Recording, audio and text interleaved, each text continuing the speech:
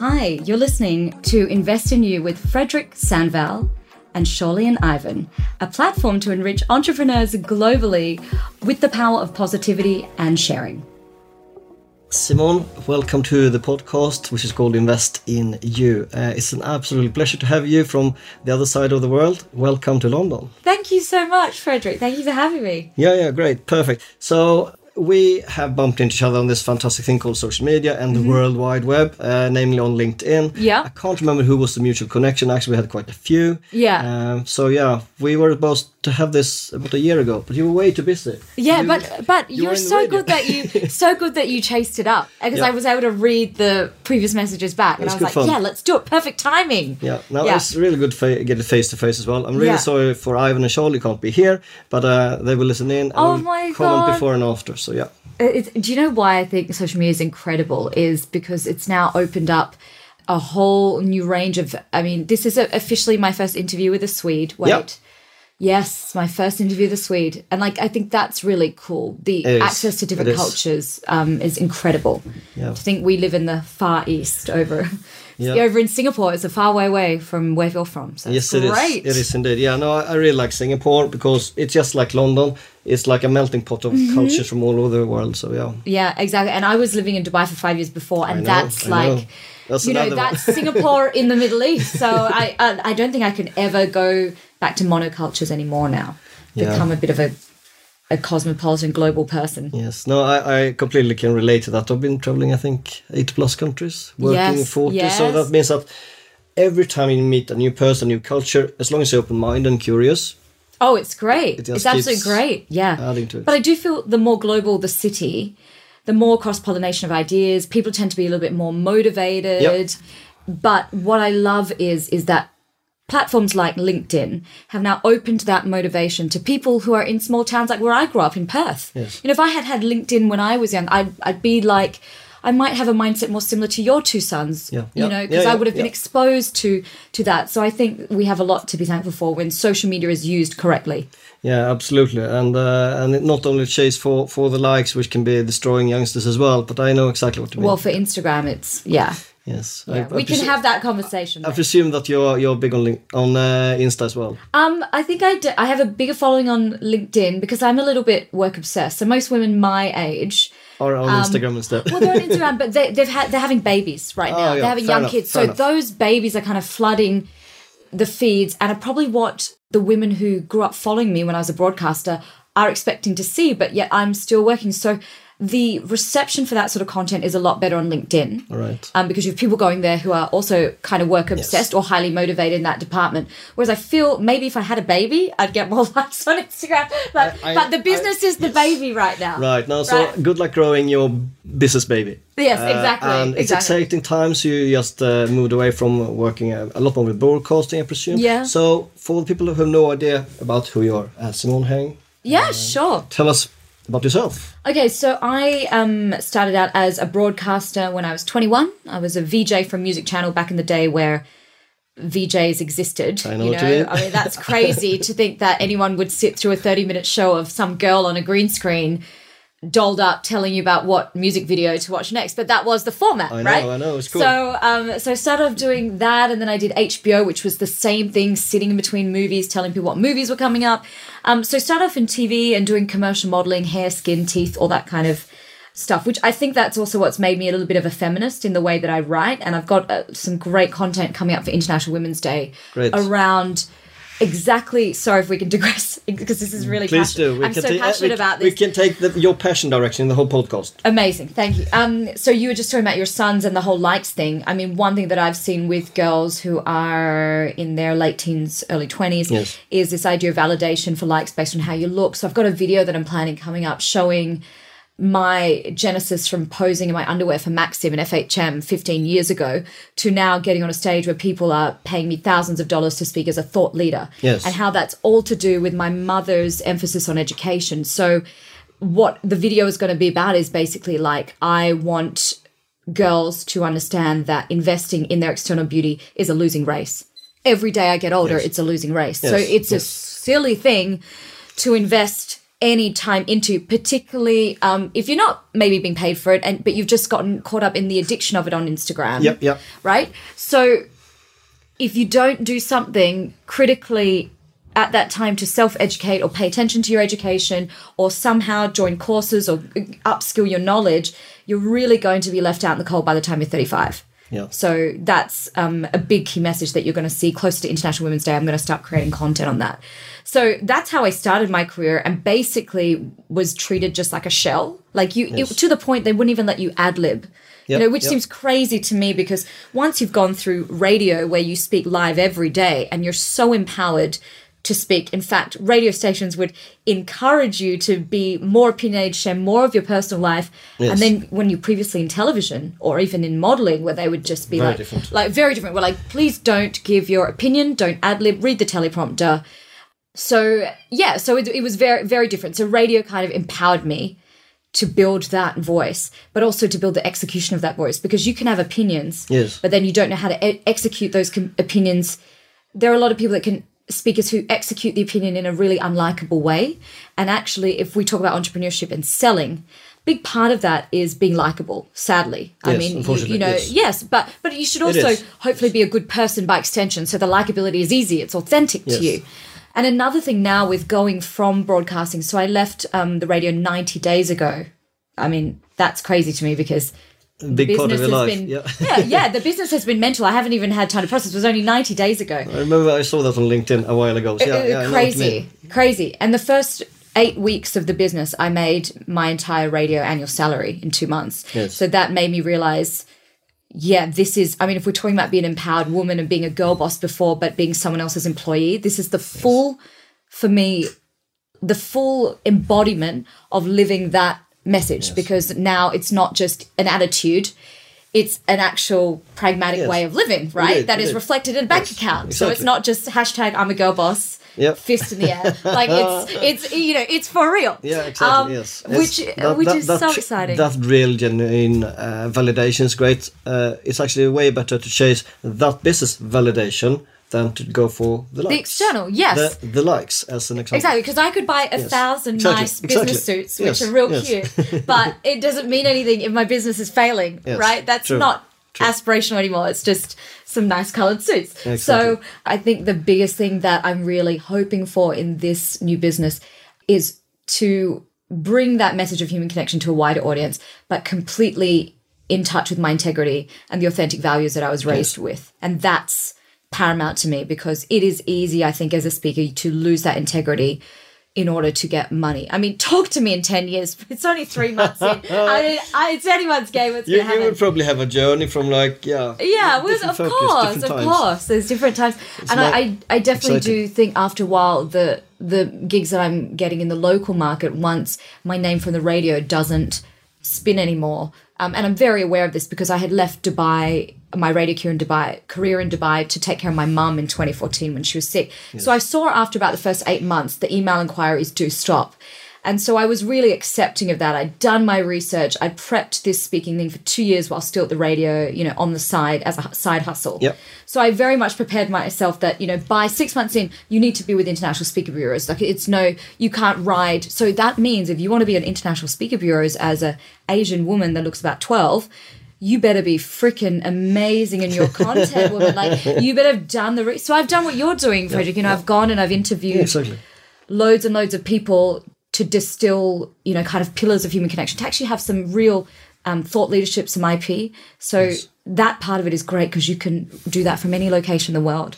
Indeed. Yeah. And the more you travel as well, the more interesting new content / people you will actually meet. Completely. And then everything becomes more broad. I do have to say what's really interesting, and I'm going to try and prepare another speech on this for IWD, but, into the entertainment world, what's really funny is, as a woman, you get your power from how young and feminine you look. But now I'm stepping into something more corporate. Yes. And actually, the more young and feminine you look, you're actually disempowered. And like I was mentioning to you before, I've lost gigs because I got inquiries before the website was built, before the reels were done, and then all people could see online is Instagram, and I look like this Instagrammer, which doesn't reflect that. And I ended up losing those gigs. But that's also such a great indication of me of like the power of perception. And the assumption that if you look a certain way, you look young, that you don't necessarily have expertise. So that's why I post a lot of video of me speaking. Yeah, so the way I'm going later this afternoon is meet some former colleagues. I left a business about 5 years ago, and there the MD taught me perception equals reality. And therefore, if you very much look one way and people just imagine how you are, that's very much the pigeonhole where you will end up. So yeah, well done for taking another angle of life. Yeah, but I mean, it's an evolution. Like, you know, the website will become, and we're talking entrepreneurship here, so let's be, you know, so the website will now become more corporate. There'll be less an emphasis on emceeing, more an emphasis on keynotes, video grabs from the keynotes. I mean, this is all digital branding that has to be done. So when I was looking into like what would we like to talk about in this fantastic podcast, because invest in you, that can mean so many different things. So it can be everything from like your health to even your business appearance, to how you create wealth, maybe how you work with the business, your brand. So the cool thing with all of those things means that I can now also touch upon something which is important to you. So the human connection. Yes. Elaborate on that, because I found it very intriguing, and I think you got a stronger authenticity than I do in that matter, because you're communicating clearer your passion, for example, for your mum, grandmother, etc. Okay, but that's also very interesting too, because I think women are more open to sharing those things. I'm a bit of an anomaly because generally Asians culturally, and you probably know this from working in Asia, we are not encouraged in the home to speak about our family things. It's very taboo. And I'm sure there are members of my wider family who are horrified about how open I am with it. But I think my Western upbringing taught me that everyone handles adversity, and that's the way I cope. Yeah. Sharing the message is the way that I cope, and it's helped me. It's been extremely cathartic, but the ripple effect that it's had for people, at the kernel of it, it's helping people. Yes. And that's what human connection is actually all about. It's a generosity of spirit. Yes. Compassion, empathy. This is all helping people. So, Indeed. So it actually all started with a Swede. So my mentor is a very successful global keynote speaker called also Fredrik Herren. And we were working on coaching to find out a topic that I was truly passionate about that was not disparate from my background as a broadcaster, because you can't go from a broadcaster to then running a speaking business about Bitcoin. I mean, I think that would be a bit of a hashtag branding breakdown. Yes. So Fredrik was kind of observing me in the way that I was with people, and he was like, your superpower is you're a human connection superhero. That's what you've done on stage and on it. But the more I study this, I'm not the human connection superhero. The people, my case studies are the superheroes. I'm a total numpty, I feel. Like I'm learning everything from nurses of people with dementia to teachers at schools with children with autism. These are the real heroes.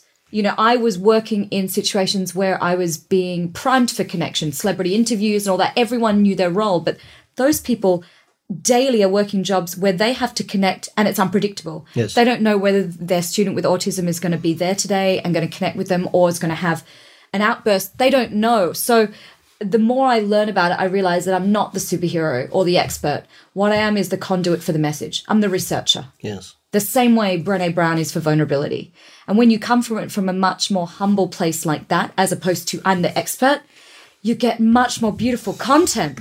You get much more beautiful content. Because I mean, the whole expert on a pedestal thing, it's almost... I think it's passé now anyway, right? It is. And that 1 week someone's a Bitcoin expert. I mean, we haven't even had Bitcoin for that many hours or days or years. I just had to watch Explained on Netflix to learn what Bitcoin was. They did an episode on blockchain. I was like, this is amazing.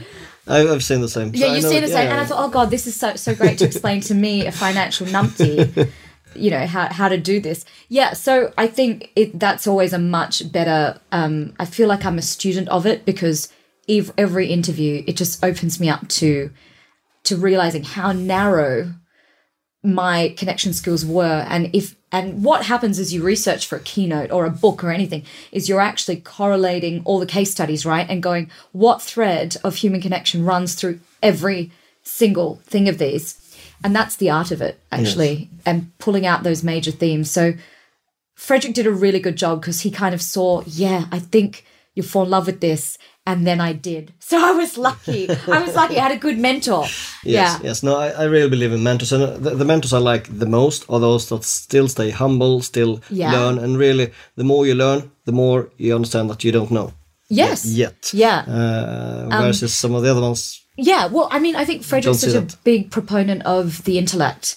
He's a very, very smart guy. And he really tapped into something when he talked to me basically about studying and researching that brought me back to my identity as a kid. So before entertainment, I was raised in a house where education was more important than food. I think my mum bought more courses for us to do than she did groceries for the house. She was not very domestic person. Don't tell my wife I'm the same. Really? I spend more money on the kids but I'm sure she buys them food. I mean, she luckily buys them food, exactly. but I buy them other trainings. So I think in my mum's mind, fly them into wherever to exactly. meet new people. Yeah. But you feel that feeds your children as much. It's like mental nutrition. But she feeds them culture. Yes. That's also an important aspect of life. So my mum sent me to Switzerland when I was 17. She didn't send me. She pushed me to go for the scholarship, and she's just lucky I got it. And that absolutely changed my life. And so I was really grateful to have that upbringing. But of course, in entertainment, you lose your way with that because you start to be validated by your appearance only. And for years, maybe for a decade, I kind of neglected my mind. And so if we're talking about invest in you, exactly. The hugest thing that happened was that 2 years ago, I had this big rock bottom moment where I wasn't living to my full potential and I knew it. And I had also started to age. And I know this might sound crazy on LinkedIn as a platform, but if we look on Instagram, it's very clear that in such a visual platform that, I'm not 25 anymore. And what I'd realized I had invested my identity in was fading. But I knew that I had this moment where it's not too late. You can turn the ship around. And what's incredible about the intellect, it's like any other muscle in the body. If you feed it and you exercise it, it can snap back. So now I'm at the point where, I can read whole scripts and then regurgitate the information in almost immediately after reading it twice. Like that memory and that sharpness that I had as a child was able to come back. I just needed to invest. And I mean, I didn't go out for 10 months. All I did was courses on the weekend, attended every speaker's meeting I could, read all the books on public speaking. Which year are we now roughly? Sorry? Which year are we now roughly? This would be 2018. So that must have been like a big transformation in terms of the mindset when you feed so much new stuff to the brain. Yeah, but you also have I would have what I call backslides where I would go out and party, or the old Simone would kind of be there. But I was actually very disciplined because I knew there was no way to get to the goal without doing it. There was no way. Because I have a hurdle that not no one else, but a lot of other people don't have, is that I will immediately be judged as frivolous because of how I look. So I have to be twice as read up as anyone else. Yeah, I used to work with the military for many years, and every woman I had as a soldier or as an officer, I had good relationship in terms of they people usually can open up and speak to me and tell me what they actually think, which is not everyone's skill, and I know you share the same.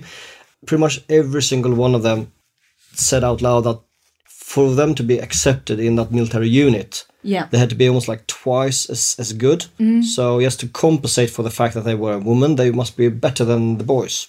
Yeah, which is crazy, and you can see the same in they're Caucasian, Frederick. So this is the other thing too, is and I'm speaking very frankly here. Is I was just in London and we were in a shop and we were shopping with Paul, my partner, and an older white male came up to me and asked me to serve him, and I was just a customer in the shop, and so I realized if you're diminutive and you're of a certain ethnicity and I'm not speaking, hanging out in my baseball cap, I mean, that is the initial perception, actually. So do you get the girl that looks to that sort of man who is in the audience of corporate speeches, who perceives you as that? Are they going to pay you $15,000, $25,000 an hour to do a keynote on a stage when that is their first perception of you? So the ethnicity thing is real. Like it is. I don't know any global Asian female keynote speakers because culturally for us, It wasn't something you grow up being told, you must be quiet. Be like your cousin. She's such a good girl. Be like your cousin. Like I was always told that. You're so loud. So, when you've been raised like that. I wonder why they say that. But, I look at the Nordic countries. I look at Scandinavia. I look at someone like Greta Thunberg who has been empowered at such a young age. And that region of the world is famous for that. And I do feel a bit of envy because I was always told to be quiet. So I think it took me so much longer to get to this point because I had to fight all of those kind of cultural demons as well. Yes. So it's not just fighting the external perception, it's fighting the internal cultural shadows. So yes. Can you remember any kind of like, if you give any life advice from having bounced far down and turned that around into something better again, what kind of like key learnings would you like to share with the audience? The first one is just start doing. You don't have to be a master immediately. Just start inching your way. So I had zero confidence. I remember going to the Speakers Association in Singapore and hiding up the back and just being petrified to speak because I had been under the employ of a company at the time that was punishing me for being outspoken. So I had learnt to shut up. And here I was at a speakers meeting and I would hide in the corner. The best way to start is start taking courses. So you're not putting yourself out there immediately. You're not running before you can walk. Just start, grab a book. I've got people who write to me on Instagram who want to become better public speakers, but they're so petrified to even go to a course. So I say, look, go and get this book and this book. Great. Start needing the mind to be receptive to that information, but just start something. Start something. Read an article on it. Read a blog post. But start without delay. When you're rock bottom, you feel the impetus to be motivated, start immediately. It's like when people want to lose weight, right? And they're at their heaviest. They don't go do a boot camp immediately. They go for a walk. And because they haven't walked in like 100 years, they lose weight really fast. So it was kind of the same because I had neglected my brain for so long. Like even an article on Forbes was like contagious. And, then you become addicted. And now I've got like books weighing down my suitcase, probably not going to get through. Probably not going to get through immigration. Yeah. Great. So that would be the big thing. Just start. Yeah, I love that. Love that. If I say, what does invest in you mean to you? It means to me that you show yourself some self-love. And the hugest tip here to everyone listening is like, when you start showing yourself self-love, like you start glowing. People are like, Simone, you glow now. It's like, well, because I actually really like me and I actually really love me. So that's actually in the kernel of invest in you, right? Yes. Show yourself some self-compassion and go easy on yourself. And that's incredible because it also allows you to be much more compassionate to other people. And that starts there. Because you judge yourself less, you judge other people less.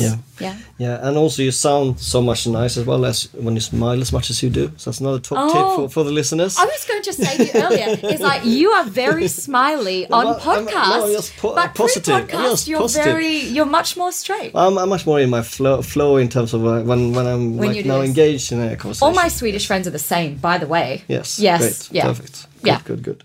Right. Talk about something different. It's linked to you partly. Brand and brand ambassador. When you associate yourself with brands, because you've been doing some quite big things in Singapore for brands and so on, how do you even pick a brand that you'd like to be associated with, or do they pick you? So this is a really interesting question because when you're a talent, there are so many different ways you can pivot on this. So in the early days, 2005, I was endorsing for Sunsilk, and then you're like an unknown person, and the brand builds you. By association. So I was endorsing Sunsilk in the Philippines. They end up lifting me. So then when I moved to Dubai, obviously when you work for a brand like Virgin Radio, they are building and giving you legitimacy. And then I was endorsing Dove and Pond's, right? But then I think every talent gets to the point, and this goes for corporate talent too, where you get to a point in your career where you yourself have become a brand, not just through the brands you've chosen to associate yourself with, but hopefully by the skills that you've built. And then now what I do is I amalgamate where I kind of think I am skills-wise in my career with the brands that have come before me. And that dictates who I choose to work with. Many people listen to a podcast. They also might have their own podcast and they might do interviews or not. You've been doing lots of them. Yeah, since I was a baby. How do you unlock the heart of someone just across the table? Oh, I think the number one thing, and you would know this, is like, it's not about you. I mean, my worst interviews at the beginning of my radio career was like, I was more concerned about my hair and makeup and did I look fat? I mean, like, I'm just speaking frankly. I was early 20s, like a moron. And I, was interviewing huge names like Lewis Hamilton, all of these people. But I wasn't present because I was concerned about me. So here's the thing. It's not about you. You, the interviewer, are the conduit for the message. You're the conduit for the answers. So get your ego out of the way, put that aside, and connect with the other person as a human. Yeah. And what happens pre-recording is just as important as the interview. If you want to tenderize your subject, yes, be charming and use some of the human connection tools I talk about, like using your commonalities to connect immediately. Yes. Show your emotions. Emotion gets connection to motion. So the person mirrors that, and do that from the moment they step into the hotel lobby to meet you. Not just when you get in front of the mic with the camera. Like, that has to start immediately. Because we don't view people... You'd have to be a pretty fractured person to view people pre and post the record button. Humans are humans. Exactly, yeah. I mean, many times, the absolutely best content in our interviews and podcasts, actually, just before we start... or just after. That's why as often as possible try to like record, even when it's like the setup, like, okay, we just take the first few minutes and just talk about this is like the interview, we'll do it for this many minutes, and that's where the gold dust starts, or in the post comments. And you now see this in every Netflix documentary. The best grabs that they will now insert. So everybody got to be careful. You're going to be on Netflix documentary. Exactly. They're going to use every bit of it to the point. There was actually we watched a documentary where a guy admitted to murdering someone in the off while the mic was still on. Durst. Was it Durst? Durst. So that's an extreme example. And then his publicist comes over and goes, we can hear everything you're saying. Exactly. And the documentarian used it. Like, so, I mean, I definitely think, treat people like a human. It doesn't matter if you're interviewing like Keanu freaking Reeves or whoever. You want to get a good interview, relate to them on a human level, ask them what they ate for breakfast. Like, just... Yeah, exactly. Yeah. Well, that's great. And also, something I heard when I was just checking into other podcasts you've been to, I've found at least one. And there, one of your good advice was to show up early, which is just opposite of what I did today, which I always try to do exactly. I always try to do exactly the same. I always try to be early because early is on time, and that also gives you buffer, and also might lead to an interesting conversation as well. Or at the very least, you're there on time. So I totally agree. I think my whole career in Dubai was made just because I was early. Because I'd lived in Switzerland and I grew up in a very disorganized Asian household where we were always late. Yes. And then when I moved to Switzerland, my host father said, Simone, if you're not 10 minutes early, you're late. Because the Swiss are always on time. Yes. I mean, if you're 1 minute late, you miss the train. Yes. So because I loved him so much, I was so horrified that a man that was not my blood was telling me off. It imprinted onto my memory. That's really good. That's really good. That's really good. And I would get to auditions. Yes. Like 10 minutes before other girls, so I would have 10 minutes more with the script. I mean, that was it. So or you might even talk to the producer who no one else would even have said hi to. Yes, yeah, exactly. So, completely agree. That's awesome. Talk about different countries around the world. You've been traveling around a bit. Anything in particular you like with any country you like to share with the audience? So first, I always say, like, there's a difference between someone who's a serial expat and someone who's a tourist. So I grew up in Australia, so you have a lot of Aussies who go as tourists abroad, Kontiki tours or whatever, but that's completely different. So you can be well-travelled and then you can be a serial expat, which is very different. So that's like, I'm interested in the nitty-gritty every day of a country. Like, how much is a cup of coffee? Could I live there? How much is rent? Like, what is the real culture amongst these people? So I integrate very well. Yes. And I absolutely love little pieces of each country. So what I love about Switzerland is the organisation, right? And everything being on time. And the cleanliness, right? Incredible. And what I love about Australia is the straightforwardness of people. They'll just tell you what you think. And that can be very empowering because having information allows us to guide ourselves. Whereas in Asia, you never know really what people think. They will show you face, but it's not necessarily how they feel. And what I love about Singapore is if I want it to be quiet like Australia, I can choose that. If I want it to be frenetic like Dubai, it can be that. But I have that choice. Whereas in those other two like in Dubai, I had no choice but to live at that speed because the city ran at that speed. So you're kind of at the whim of that city. So there are beautiful things about all the countries. Probably the favorite thing that I love about the Middle East and Asia is how generous the people are. Like my girlfriends will have dinner catch-ups and we always bring each other gifts. My Arab friends would be like, I'd be like, oh, that's a beautiful clock on your wall. And they'd be like, come, take my clock. And they're like, give it to you. You know, that kind of generosity. In Australia, we used to split bills down to 50 cents. You know, it's so different. I would like to think that I am an amalgamation of all the places that I've lived, but I think that can also make that really awkward for people trying to relate to me. It makes me a great speaker because you can speak to a global audience, but it makes it hard to date. Luckily, I have a great partner. Yes, but I mean, imagine if somebody's Swedish and it's full gender equality and I'm expecting someone to be like an Arab man and open the door for me, right? Like there's people cannot predict what I'm going to expect. So I got very lucky. That's great. That's perfect. I'm very happy that you bumped into a good person. Paul. Yeah, exactly. Yeah. Great. So talk about your big why. Like fast forward yourself 10 years from now.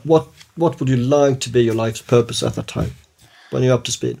I mean, I would absolutely love to have children, whether that's adopted or my own, by that point. And I would love my mum to still be around as their grandmother. I don't know if that's possible, but I would love that. Great. But my big why in terms of the next 24 months to 3 years, is to see more female minority speakers on stage. I would like to be a global keynote speaker to the highest integrity and quality and authenticity that I can be, if that is possible. Yes. To retain all of the things that you and we can use this podcast to hold me to it. Yeah, absolutely. Absolutely. And I would love that because in that arena, I would love other Asian women, particularly the kinds that do DM me on Instagram and LinkedIn, to feel that you can still win at life if you're outspoken. It doesn't mean you should be punished, which is what we've been taught. Like you can still be happy and it's not shameful to be vulnerable and publicly. Yes. It's okay. Yes. Yeah. That's really I would love that. I can't wait to see that. I will look forward to follow your growth. So sweet. No. I mean that. I mean that because since you're striving to really help and serve and support others, that's really how you make the difference that you can't even foresee. Yeah, and I've never been monetarily driven. So I think that's a great way to retain integrity because I don't know. I talk about this in my speech because I've spent so much time with obviously my dad at the end of his life and my mum now at the end of her life, surrounded by other aging people. And like nobody in there is talking about how much money they made. Yeah. I have another angle to the whole money thing. I think it's sad that people can't talk about money. What do I mean by that? If we could talk about money, then we can learn from each other. So, for example, I might share a business mistake with you, quite into specifics, which means that you can learn from that and not replicate it. Of course. And the same also within families. It's research even shows that man and wife don't speak about money. So they might have massive financial secrets in the family as well, which is very damaging, I think. Yeah, but that's a different angle. Story. No, but I think that's interesting because I think where does that come? That comes, money being taboo as a subject comes from almost valuing money too much. So if we valued money, if we took money less seriously, then we talk about it more. And I don't take it seriously. So Paul, I don't know what Paul earns, but I talk to Paul very freely about the beginning of the business because I'm excited. Like I can't believe how much demand is coming in. Like this is so wonderful.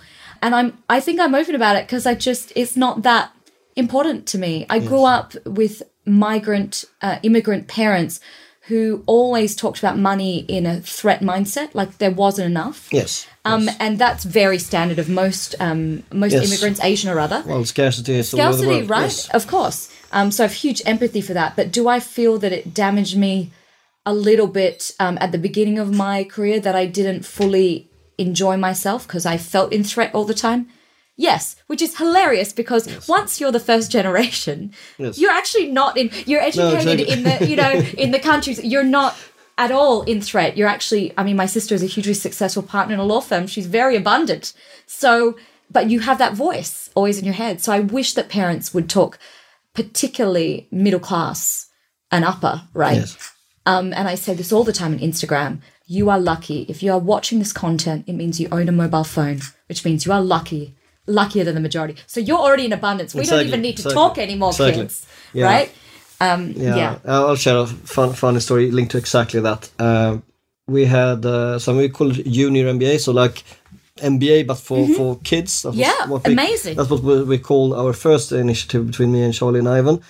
So we are sharing stuff on Facebook. We later found out, we grew a big following, but it wasn't that high engagement because it's not the right platform for that age group. Exactly. So the whole aspect there of talking about money is to help the younger generation to become more knowledgeable. So many would love to be entrepreneurs, but there's no way how to learn about it, or very few. Yes. So at the moment, there's just a few big names out there on social media who are sharing things. Gary Vee. Exactly, just to mention one.